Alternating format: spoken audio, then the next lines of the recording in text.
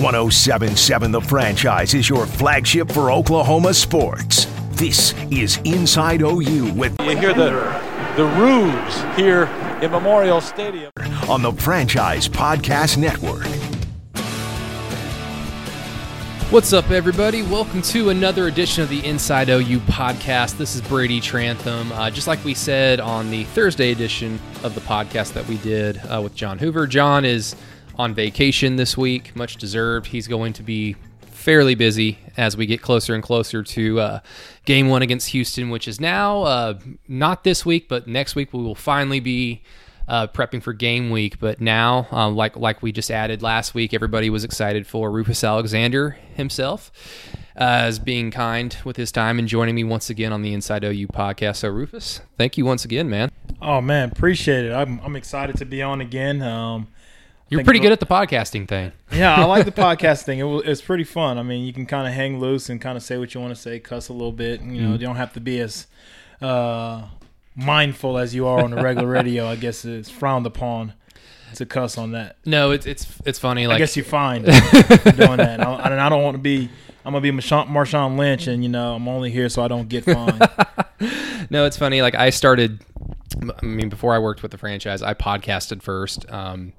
So that was kind of my experience, just talking publicly, and it was so hard to remember that, yeah, you're on the radio, so you can't edit anything. You can't start over, and you for sure can't say anything bad if you get frustrated. But that's not going to happen here because I'm not frustrated. Rufus isn't frustrated. We're all very excited to keep doing this podcast. It's now, after Game 1, we'll all be frustrated. After Game 1, things could change. I can possibly be cussing and say, what the hell, and substitute it with an F word. But, you never know here or there. That's why God invented the bleep. Yeah. I'm going to be right up there with you. Before we get into everything that we just talked about, because it's kind of a good point.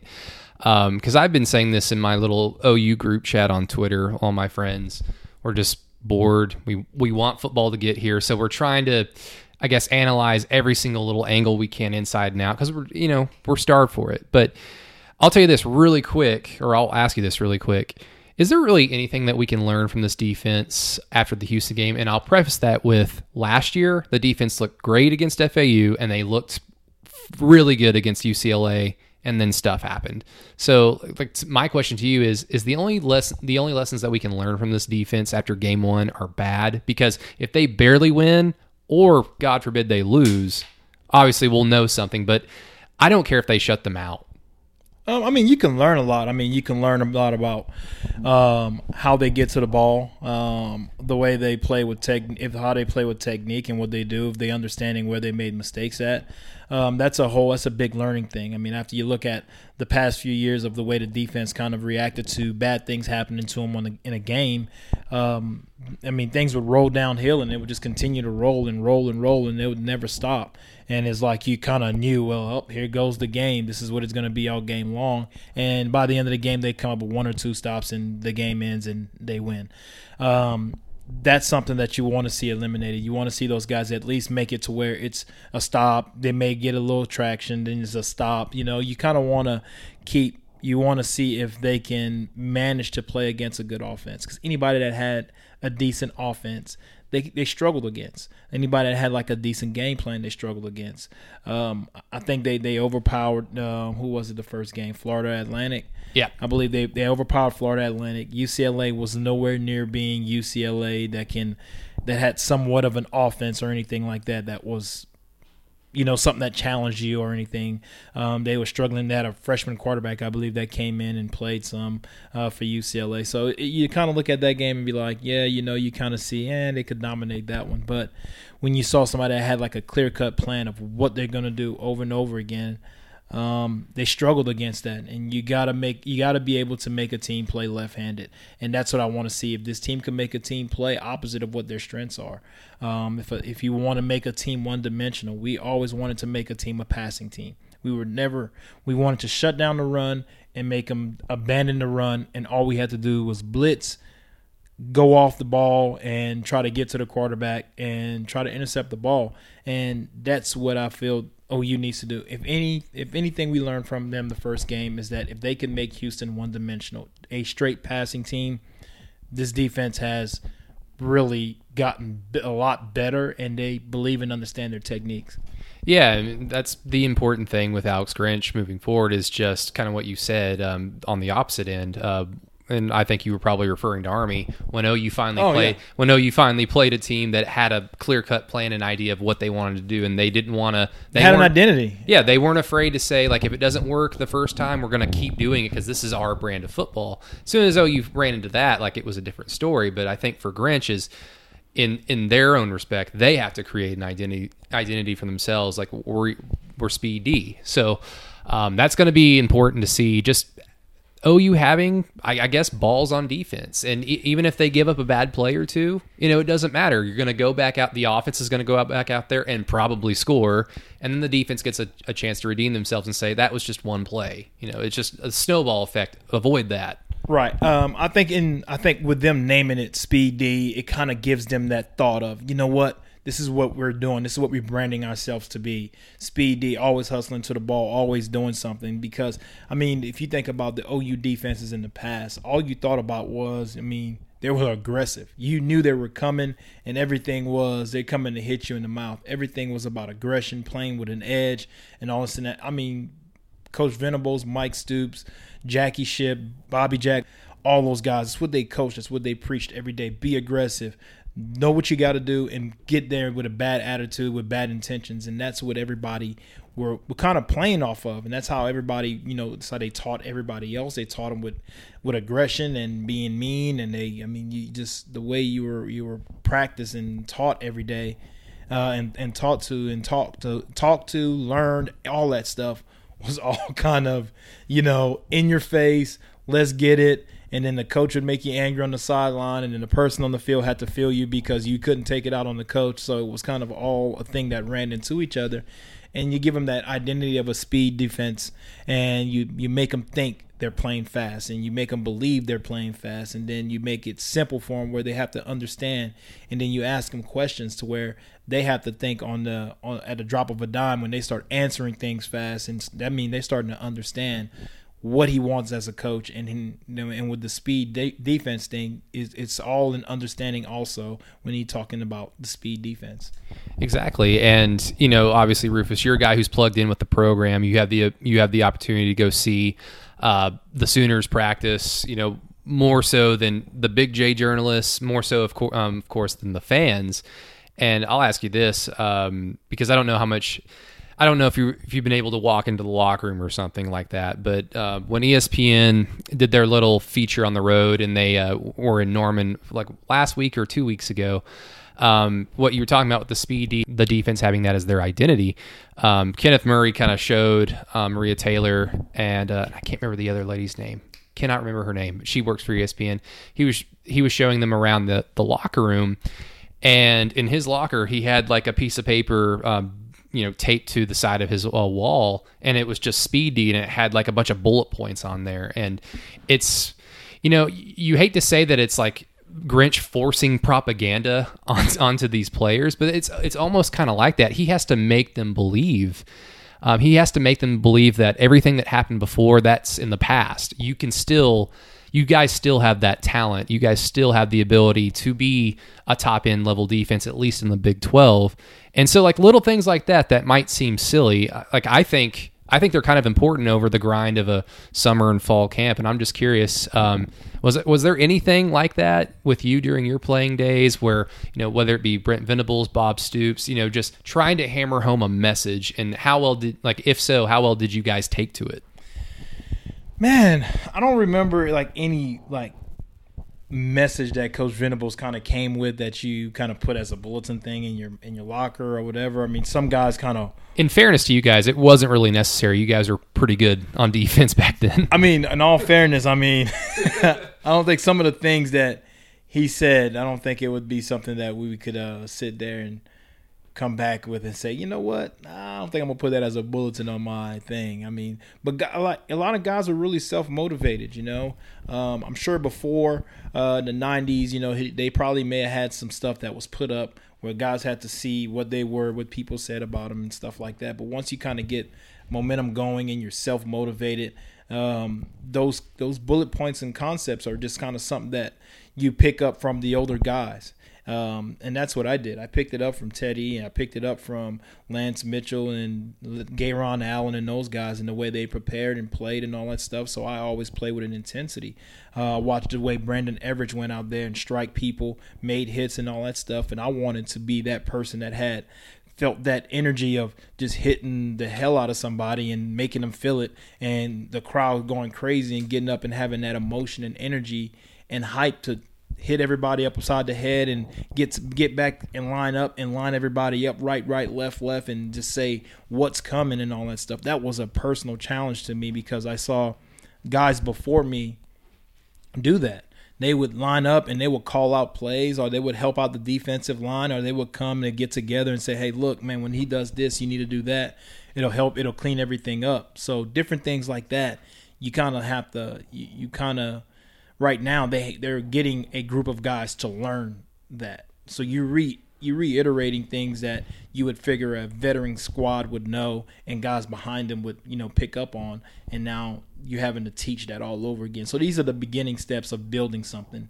It's a good thing, but they're building something, and hopefully the young guys pick up on what they're building now so you don't have to reteach it. It's just plug and play. And guys that come in, either you fall in line or you get left. That's how it was. I remember there's a ton of talented players that left OU because they didn't get in line, and that's how it has to be. If you're going to play a game at a place like Oklahoma, it's the same thing at Alabama. Either you get in line or you get left, and they have so many talented people that doesn't bother. It doesn't. They lose a guy to injury. It doesn't bother them because they've been learning from that guy in front of him. I remember guys like Aaron Miller was a kid that came highly recruited out of California, couldn't get in line. He got left.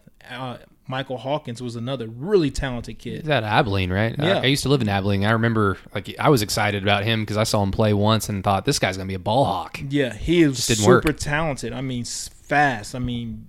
Unbelievable. Rare frame. He was 6 foot tall. He can run like the wind, but he can never get in line. So, it's a lot of those things, with building a great defense. Guys have to get in line and believe in what everybody's doing, believe in the system and believe in one another. You can't have a selfish person out there wanting to play for themselves because they end up leaving a lot of guys hung out to dry. Yeah, and Rufus, that's really, it's really great points, and especially when you were talking about guys that you played with, they were self-motivated. This is going to be a process with Alex Grinch. It's going to be a process to build this defense back up to being respectable, and I guess the first part is Grinch's responsibility to throw out a message. And then it's going to be on the players' responsibility to then become self-motivated. But I want to table that for now because I'm sure you just saw it on your phone. But Lincoln Riley just named Jalen Hurts the starting quarterback. Yeah. Thoughts, reactions? It's actually, we knew it. We knew it's. You guys may have known it, but I'm saying I've seen some practices where you may have not, or you may have thought different, but. I think it is what it is. Hopefully he has a ton of success. But it'll be an interesting season to see. That's all I'm going to say. I've watched some and I've seen it. I'll go to a few practices with him being the guy and see how it looks and see what they're going to do offensively. But it doesn't do much for me. It doesn't make me celebrate or jump up for joy and say, hey, we've made it or anything like that. I'm just going to look at it and say, it's Lincoln Riley doing what he wants to do and figuring out that this is the best way the team needs to be ran. And, you got to go with what the coach says. He believes in what he has and his job and what this guy can definitely lead this team to in a good direction. So we shall see. Yeah.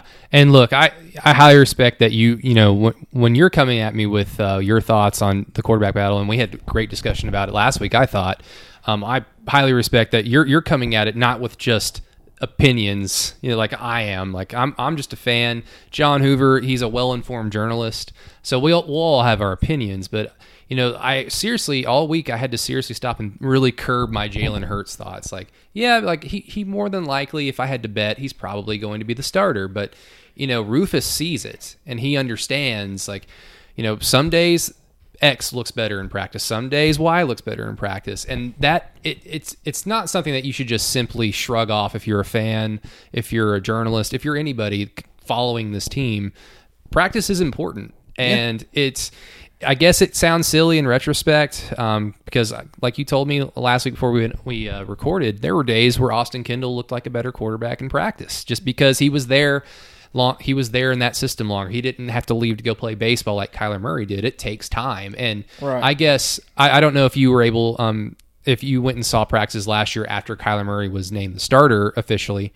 I can't remember how far away we were from the FAU game, but in what ways does Lincoln Riley really change up practice when he finally names a starter at quarterback? Like what will Jalen Hurts do differently moving forward after this day? I don't know if he does a lot differently. I think some of the plays that he's put in practice will become either staples of the game plan that he succeeds at a lot more than what he doesn't succeed at. So, you kind of shrink what he can't do and you add on to what he can do.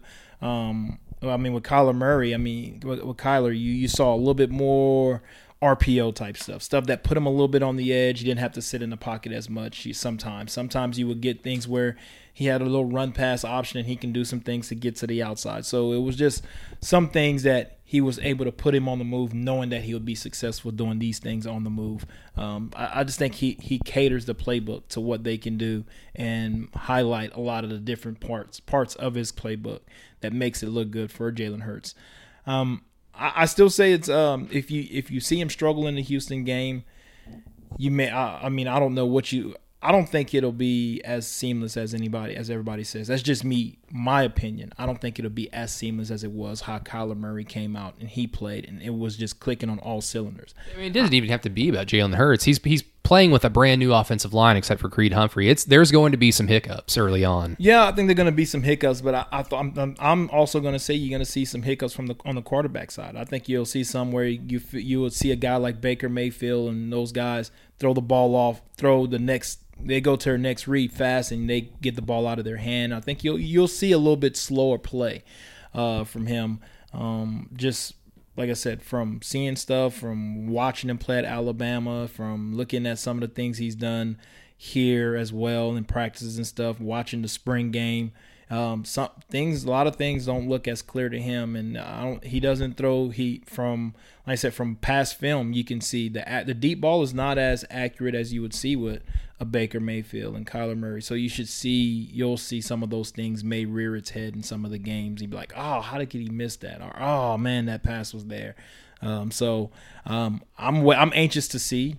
I'm anxious to see if he struggles, what Lincoln Riley does. Does he go to Tanner Mordecai, or does he put Rattler in?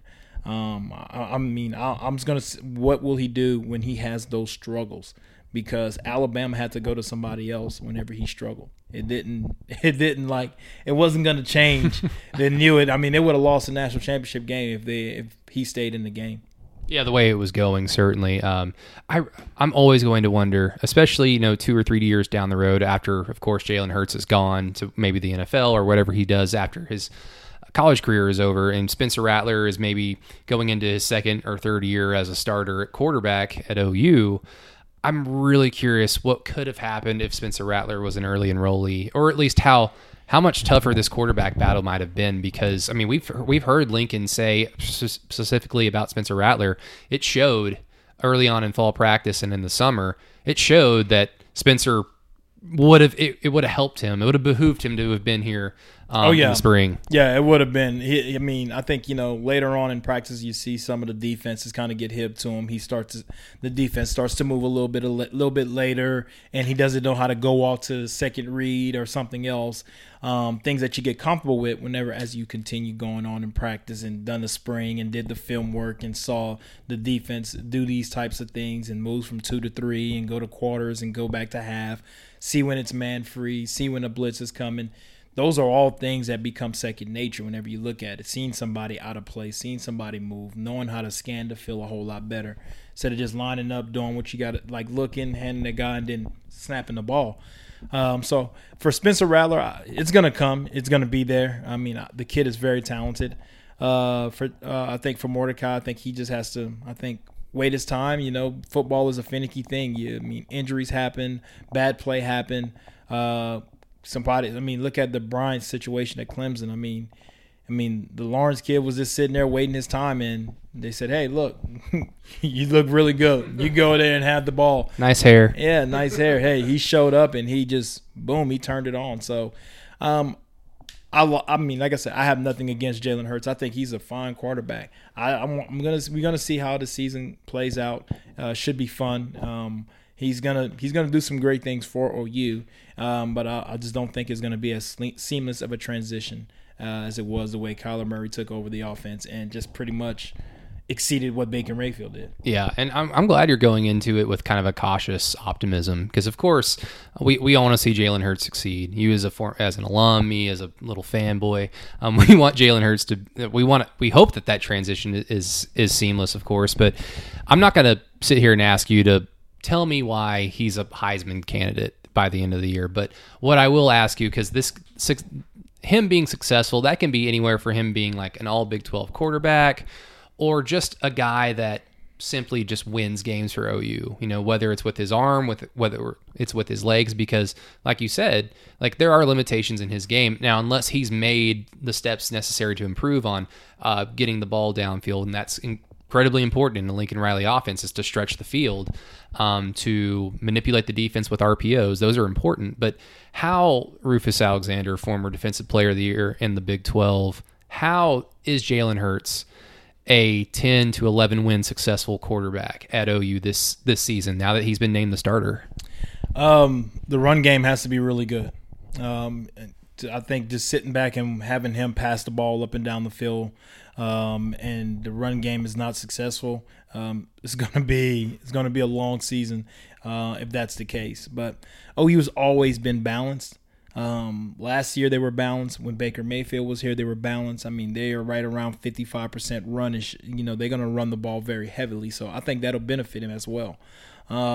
It's hard to kind of look at two quarterbacks in the system and watch them play every day in practice. And I think Tanner Mordecai was not out of that race. If anybody think that it was just so easy for Jalen Hurts to win, it wasn't. I mean, it was a neck-and-neck situation. So I think you look at Jalen Hurts playing in a game, Lincoln Riley saw something that he saw best. I think with Austin Kendall's situation, I mean, Kyler Murray bought the fleet of foot. I mean, it's something that Austin Kendall could not defeat. He could not defeat that. When it came to pass accuracy and all that stuff, he can be there. You can see flashes from Austin Kendall.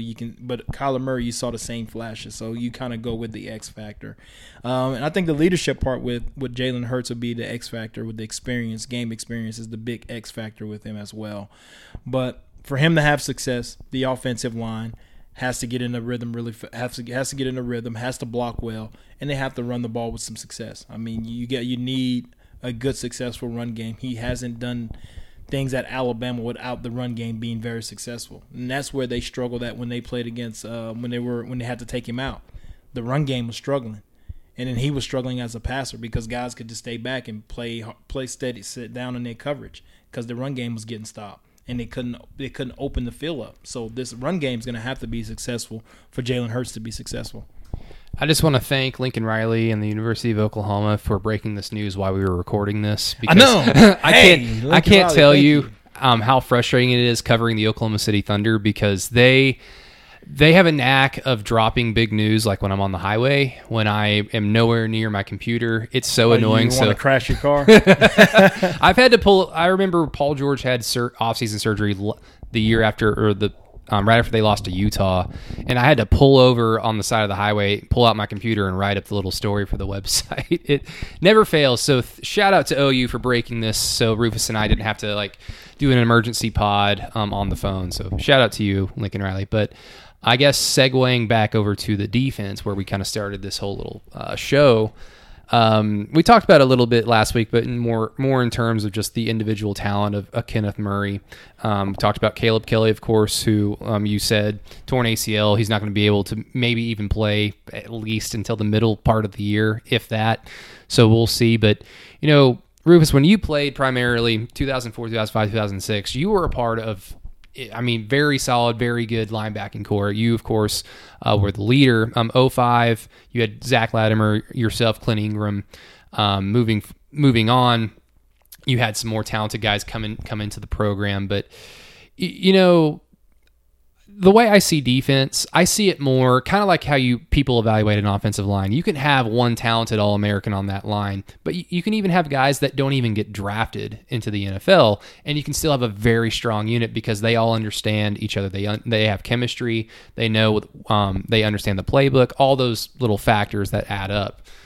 In terms of OU's linebackers currently, like how do they not just manifest the individual talent of the guys that they have on roster and the guys that are more than likely going to start? How do they become a cohesive unit that understands placement, that understands gap responsibility? Because you can just throw on a random highlight. You can throw on a random highlight of any game last year, and anytime Texas is brought up on like ESPN College Game Day, anytime they're brought up, they'll always show that Sam Ehlinger quarterback power into the end zone.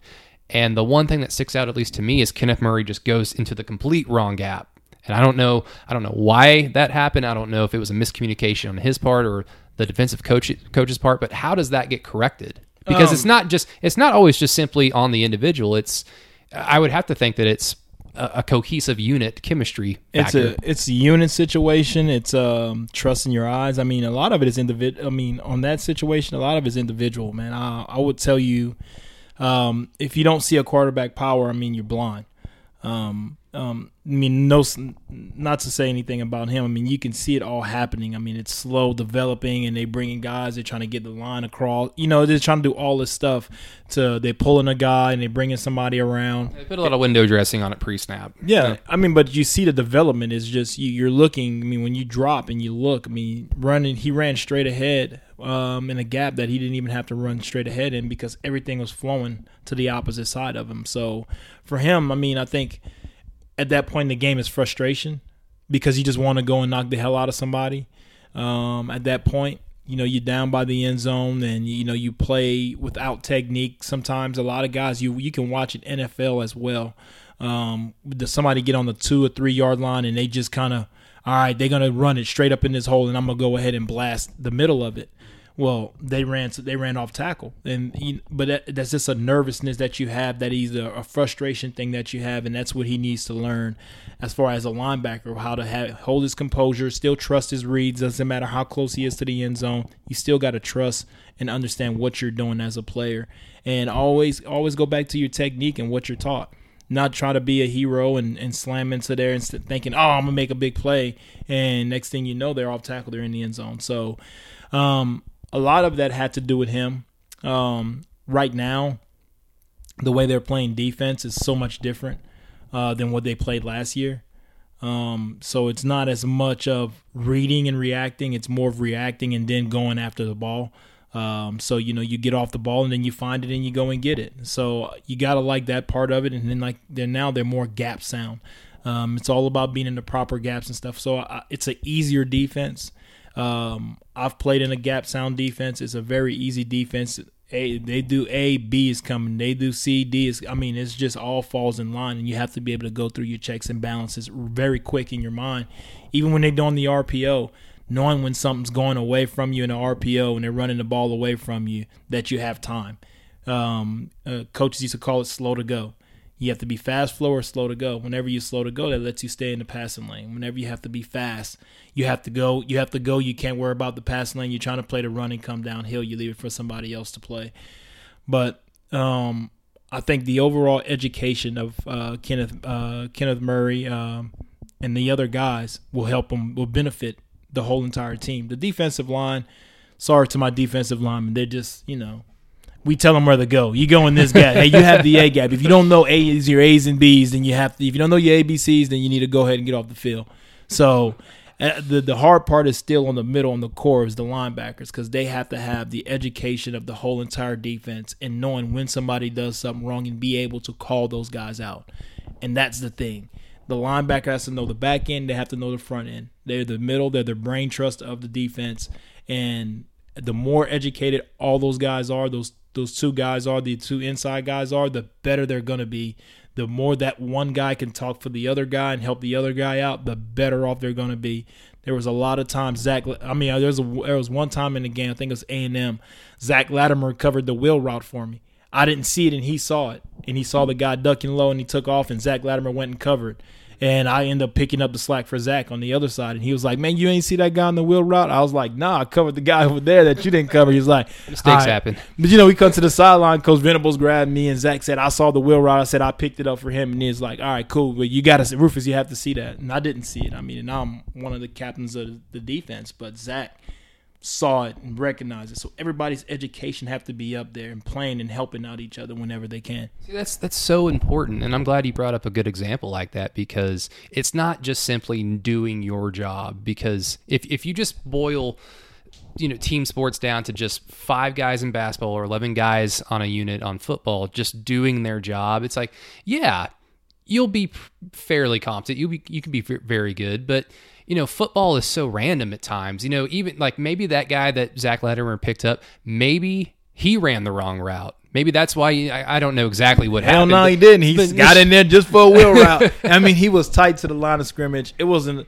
an easy alert, and Zach was trying to tell me, and I just didn't. I was so focused in, and I think I just went up to the line and checked something and backed up, and I didn't catch it in time. And he caught it and picked it up, and everything was fine. But that would have been something that's one of those things where I think back, that could have been a touchdown that was my fault, and you think about it that way. But man, guys like that, you have to be able to play off of each other whenever you're playing defense. You have to understand what other guys are doing and knowing what this guy should be doing as well as knowing what you should be doing. A lot of people say you have to know your job and take care of your job, but at linebacker, there's never a time where you can't just know your job, because you have to play in the passing lane, you have to play in the run, you have a guy next to you that you have to trust. If y'all not on the same page, if he's thinking under and you're going to go over, just to kind of give somebody a good look whenever you're fitting a certain run game, y'all have to know how to play off of each other. And that's the thing I think this team has been missing. And I think Coach Odom's going to be a guy that's going to get it out of those guys, and he understands that. He understands the guys in the middle have the toughest job. The offense, the defensive linemen, they're going to hold up blocks and get in their gaps and stuff, and which is a tough job. But when you have to mentally play this game the way the linebackers have to play it, it's still a super tough job. Well, yeah, kind of like rewinding a little bit back to when you were talking about how the D-line, they're you told them what to do. So like especially last year, I mean, for you, how frustrating was it to see like the defensive line basically just be told to just eat up blocks and just create like it wasn't even it didn't seem like they were doing what they were philosophically trying to design them to do. And I think in some cases they really made it even more difficult for the linebacking core, because it was hard to see when you got guys that are just forming a wall. Basically, they're doing the offense a service there. And that was the thing, you never wanted to play football when everything is cloudy. And that's how it was for linebackers all the time. Everything was cloudy. The guards was always in your face, and you had to see things so lightning fast to really pick up on things. And with the read and react thing, you're pretty much telling this defensive lineman, you got to have your own education on how you play. You have to educate this guy and that guy. If he does this, you do that. And you telling this defense lineman, if he does this, you do that. If he does, and then the linebacker, well, if that guy does this, you do that. If that guy does this, you do that. You having to look at defensive lineman, offensive lineman. You have so much you have to look and read and see, because we didn't have that unbelievable defensive lineman that would shut down one side of a defense. You didn't have a Javanian Clowney. You didn't have a Tommy Harris. You didn't have a Dusty Dvorak in the middle, a Dan Cody, where, you know what, they're probably not going to mess with him too much in the game. They're probably going to run maybe 4 or 5 plays to try to keep him honest his way, but they're going to try to pick on this side of the line. Yeah. Well, whenever you're balance-wise, you don't have a threat on either side, and you're not really as dominant up the middle as you would like to be. The linebackers are in the no man's land because both guards are uncovered. So, you have a 300-pounder coming at you full speed, and you have to either play flat or sideways, which sucks playing flat and sideways in football. I've had it happen to me, and it sucks. We play. I can give an example. When we played against Washington State and they ran a power down our butt, that was the game when Keenan Clayton got fired from playing safety. Oh, he tried to go for a decleater, and the running back spun off of him. And that was the last time we saw Keenan Clayton at safety. He got fired there, but a lot of it, I mean, that play was there, but we had a lot of bad things happening up front. Our defensive line was playing bad. I mean, Carl Pennington had a few times where he went straight in the backfield. Nobody touched him on a power, and he would totally miss the running back. Well, if nobody blocks him, that means there's 2 or 3 guys to come and block me. And I'm sitting there like, Coach, and I mean, Coach Venables will meet me on the field and say, hey, what the hell is going on with the effing power? You know, what the hell? I'm like, Coach, there's nobody blocking the nose tackle. What? There's nobody blocking the nose tackle. They can't do that. I'm like, Coach, I'm telling you, there was 2 people on me, Coach. And he was like, and then he goes and he cusses out the defensive lineman. And Carl Pennington was like, yeah, they didn't block me. I came out free. And the look on his face of disgust is like, I mean, it's one of the most underrated things that I've ever seen. I mean, the look of disgust on his face was just crazy. Because, I mean, it's just that's how important those guys are really important up front. But it was equally as important for me to understand what the hell just happened, to be able to relay it to him so he can know, all right, this is our problem up here. We may have to adjust this or that. But still, I mean, those are the things that those other guys being able to play and help each other out and knowing what's going on and holding up blocks, I think was the worst thing that you could ever do at OU. Put a guy over a guy. Even teams that played the 3-4 defense didn't just look. They went to push guys back, and you had to put guys 2 or 3 yards back in the backfield to make the running back bubble. Then you react. We didn't have the manpower to push a guy 3 yards back. It wasn't happening. No, I feel like that's the base problem. Going back to the old regime with defense, and if you asked, every single OU fan, like, what was the root problem with the defense, and like I feel like a lot of people would say it's like Mike Stoops' whoever's idea this was, where it came from. Their insistence on trying to let the plays come to them and then trying to corral it as much as possible instead of being aggressive. It seemed like it kept them very flat, and every time somebody, like you said, you're going sideways or flat foot, and every time a running back hit him, they always fell forward for 3-4 yards. That 3rd and 26 against Texas last year, where they were just like, screw it, we'll just play field position. They threw like a little bubble screen that should have been tackled for 8 yards, and the guy carried him like just fell forward, and you're like. This is ridiculous. They were so used to just catching everything and going the other way. I mean, and that's what Kenneth Murray, I think, is going to thrive in this defense because, like he said, it's more downhill, and I get to go make plays on the other side. Before a lot of his tackles were sideline, sideways tackles, and guys will fall for 3-4 yards. You're not getting a bunch of negative plays, and that's the thing about OU. You used to pride yourself on making and creating negative plays, and we didn't create a lot of negative plays last year. The year before that, everything was a 1-yard gain or 2-3 yard gain, or get hit at 1 yard, fall forward for 3-4 yards. That's what you have to get over. That's what you have to get rid of. You have to hit somebody and they have to go down right there, and that's what you need to. That's need to be the pride that you have whenever you play against anybody. When you hit them, they go down. Well, this is going to be the worst transition in this short podcast history because, first of all, I gave you a rundown yesterday, Rufus, of how we wanted to go about this show, and we already are flipping it all on its head because of the Jalen Hurts news. Really, some of the things I've been talking about with some of my friends. For whatever reason, it's probably because we're so close to football, but we haven't been able to actually see anything yet. Of course, this Saturday, I think Miami and Florida play randomly. What you mean? I've been watching the NFL and watching preseason Harden. I've been paying. You've watched Hard Knocks? Been paying attention to every line, every time somebody snaps the ball. What, Hard Knocks? No, I don't watch. I was gonna say I don't watch reality TV. I don't watch the Kardashians or none of that stuff. I don't like watching reality TV. I don't blame you. This I haven't watched this season. I mean, at I all. like Gruden. Gruden's a cool dude, but I don't want to get emotionally involved in a player that's there and that won't be there. He's the 6th string guy or the 6th pick of the draft, and he doesn't make the team and all that. Hard Knocks for guys that's been through NFL is kind of hard for some guys a little to bit more watch real. Hard Knocks because you kind of understand. Well, man, it doesn't matter what the hell that guy does. They paying that guy this amount of money. He's gonna go. That guy's gonna get cut. He can't stay. I mean, just because of pure numbers. Didn't watch the Browns Hard Knocks last year with Baker. No, I did not. Wow. I mean, I watched some of the highlights that would be out there, but I mean, from what people said, I mean, Baker Mayfield should have been starting day one.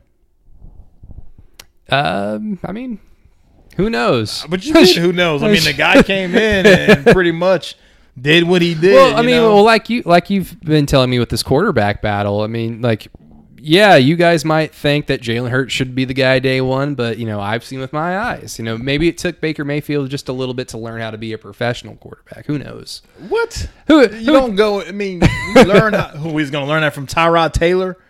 I'm not gonna argue with you. I'm just playing devil's advocate here. You can play devil's advocate, but Tyrod Taylor, they would have beat Pittsburgh if he was starting day one. They would have at least won that game. They would have been in the playoffs. Tyrod is not teaching Baker Mayfield anything. Oh, that's you're going to teach him how to hold the ball and not throw it, not give a receiver a chance. He's got to see it wide open whenever he throws it.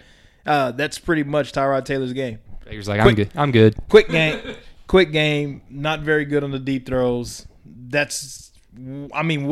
was the hang up for? I mean, it's either you have it or you don't. You know what guys have it in the NFL. You know what rookies that come in that can do it and excel at it.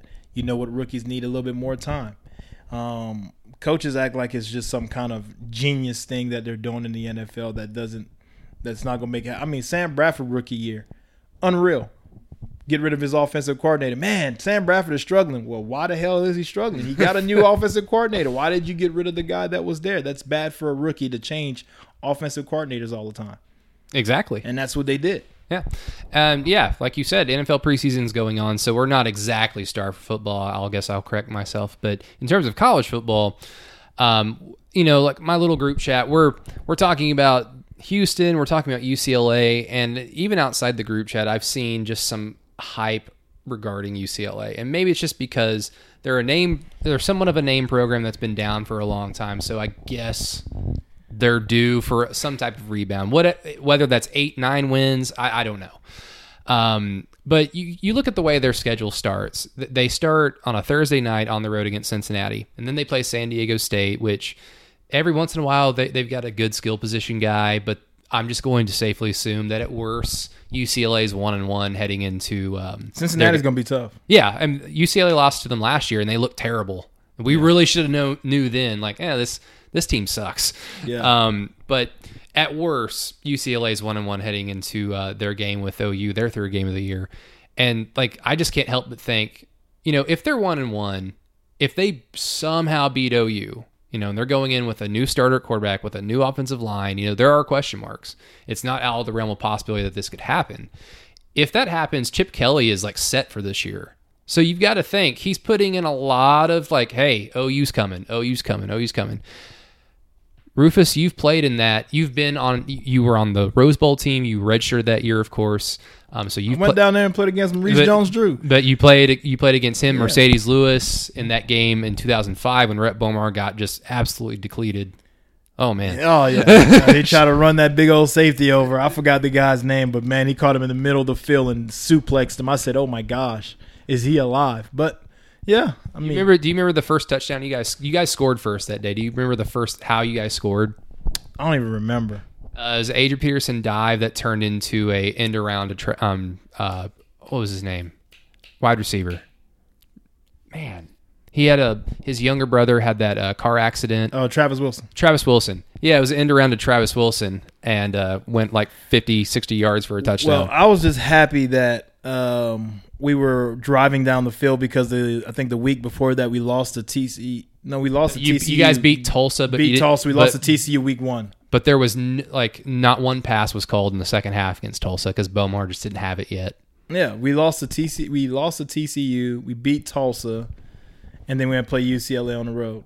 Yeah. Yeah, and I was just happy they were moving the ball up and down the field because we played. It's like, good, I get to rest a little bit. We played 90-something snaps against TCU, so, we were kind of like, oh, my gosh, please let us get some. And then Tulsa, we played a lot of snaps in Tulsa, too, because we were struggling moving the ball in Tulsa against Tulsa as well. So, I mean, Garrett Mills, I think, had like 80,000 yards in that game because he caught the ball like every other time.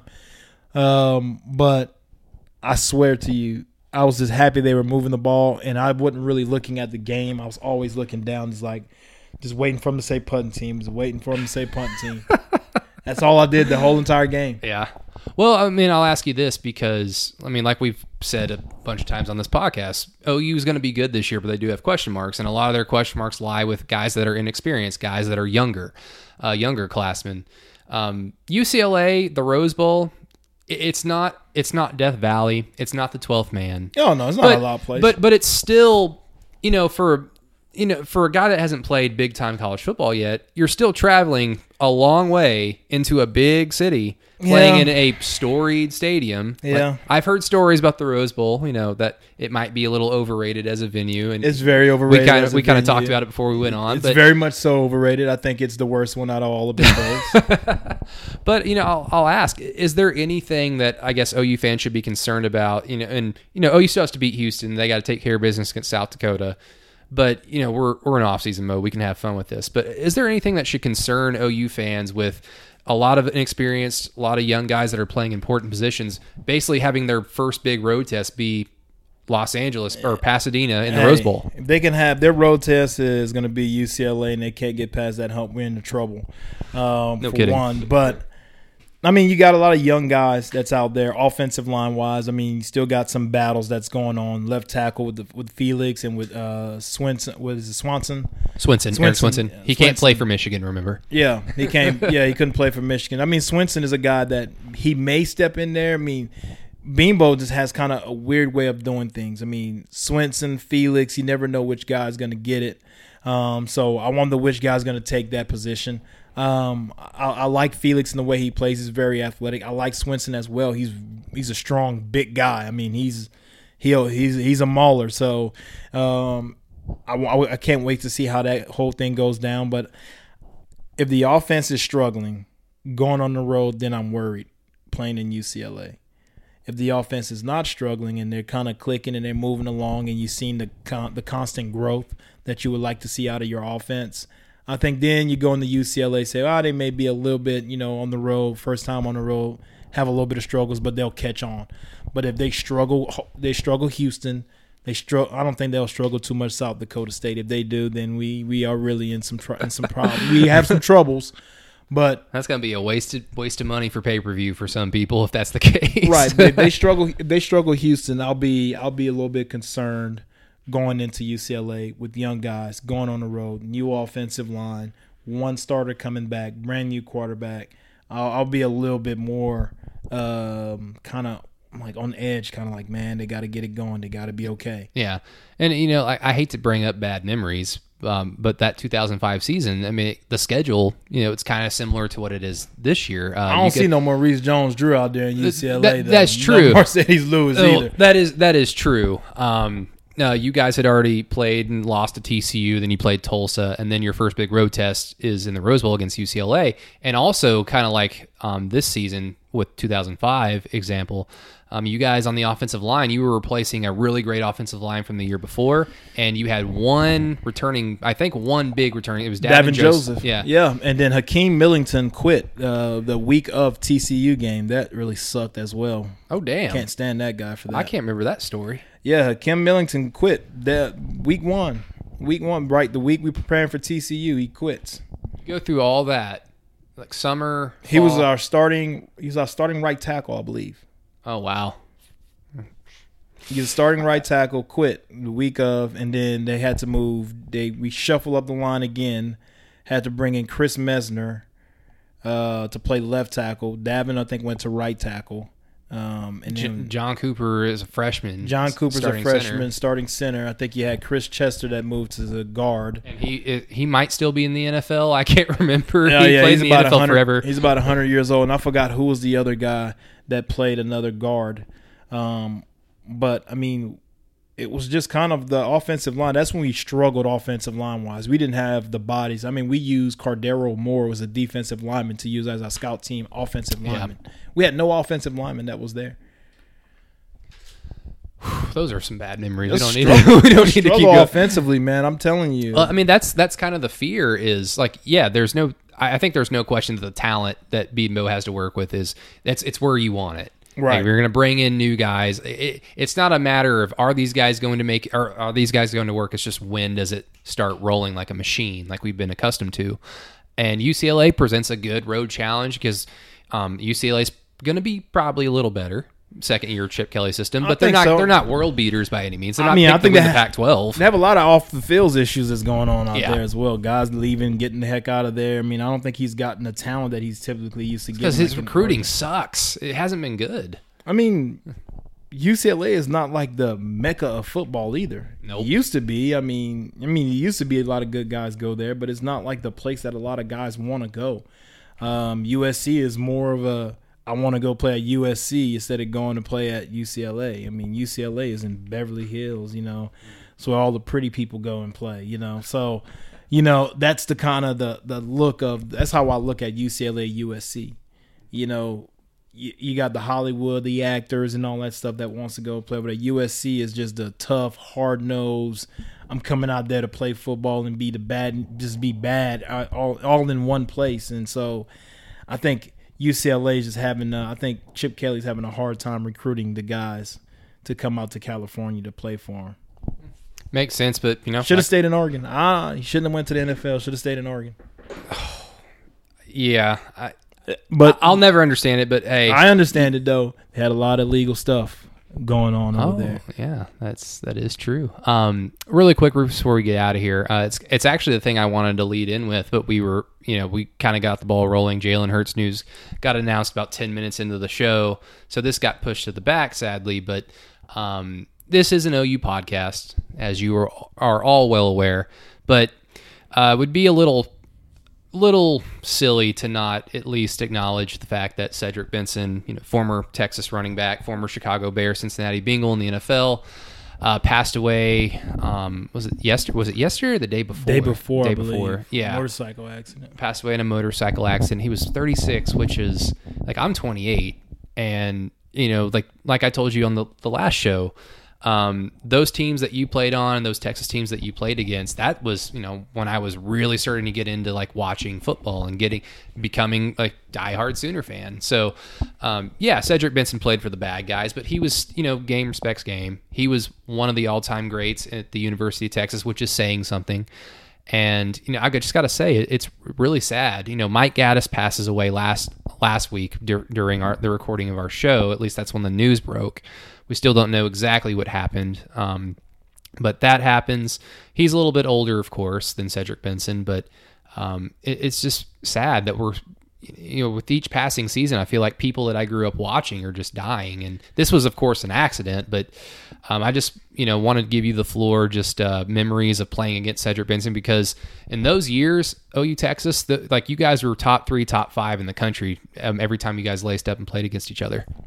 Yeah, playing against Cedric Benson, I played against him. We shut him out 12-0, but every time you watched him on film, that was our key. And every time we went into the game, hey, you have to make Texas one-dimensional. You have to stop Cedric Benson. If you let him get rolling downhill, it's going to be trouble. If he gets into a rhythm and gets to see the hole and stuff, he's a one-cut up in the hole back, and he was a big guy. I mean, Cedric Benson was every bit of 230, 235, 240-pound running back that can really run, and he had great vision as a running back. I mean, you love competing against him because he was considered one of the best in the Big 12. And it's hard. It sucks, man, seeing a guy that young had so much promise and so much life left to live for him to pass away in a tragic accident, a motorcycle accident. Your thoughts and prayers goes out to his family and different things like that. The same with Mike Gaddis, though. He's a Oklahoma legend, Carl Albert product. J.D. Runnels knows more about him because J.D. Runnels went grew up in that area, grew up around there, and he was the Michael Jordan of whenever J.D. Reynolds was growing up, and the guy that everybody looked up to. I had the honor of meeting Mike Gaddis at a golf tournament one time and just having the chance to speak to him just briefly, but still, I mean, he's a Sooner legend, a young man. Died at in his 50s. You want that guy to live for a lot longer and still be around for people and other people that looked up to him also. So 2 big losses, 2 at the running back position. Cedric Benson, like I said, I've played against, and he was a great guy. Mike Gaddis, I've seen him and spoke to him in passing, but both, your thoughts and prayers goes out to their family, and there's nothing you can say, to kind of soothe the pain or fix the pain. But, man, my heart hurts just because I played against Cedric Benson, and he's just, just a guy that I just known on the field and, had mutual respect for after a game. You shake his hand, and, he's one of those guys that took football very serious. He loved the game, and just hard to see it happen. It hurts to see it happen, and just, even though it's a rivalry game, this game it's bigger than the game. It's a lot to do with people and people playing. And like I said, that's all I can say about it. I mean, this is sad. Yeah, and it's surreal to me just because, like I said, I grew up watching, a lot of Texas games. I obviously would always watch OU Texas, and Cedric Benson was always, like you said, you got to make Texas one-dimensional, and there was always that fear that Cedric Benson could take over a quarter, he could take over an entire game. He was that good. Yeah. Fortunately for OU, that never happened when he was there, but I can only imagine what it's like for you because, like you said, you played against him. You knew him on a more of a personal level, maybe not verbally or not, buddy, but in terms of competitors, hitting the hell out of each other. Yeah. So, I mean, like I said, Cedric Benson was a phenomenal back. I mean, there was 1 and 2. We had the number, I guess, Dante Hickson was either the number 2 or number 1 back in the country, in Texas that year. And Cedric Benson was either the number 1 or number 2. And so they both kind of split. Dante came here and Cedric went over there. So it was just the ties to it is just like I said, it hurts. Just watching a fellow football player, pass away so soon. Yeah, and I guess with that, we will shut this podcast down. But because we've got obviously we're trying to do a few shows a week. It'll be a little bit easier to get a schedule down. Everybody out there listening, once the season actually starts.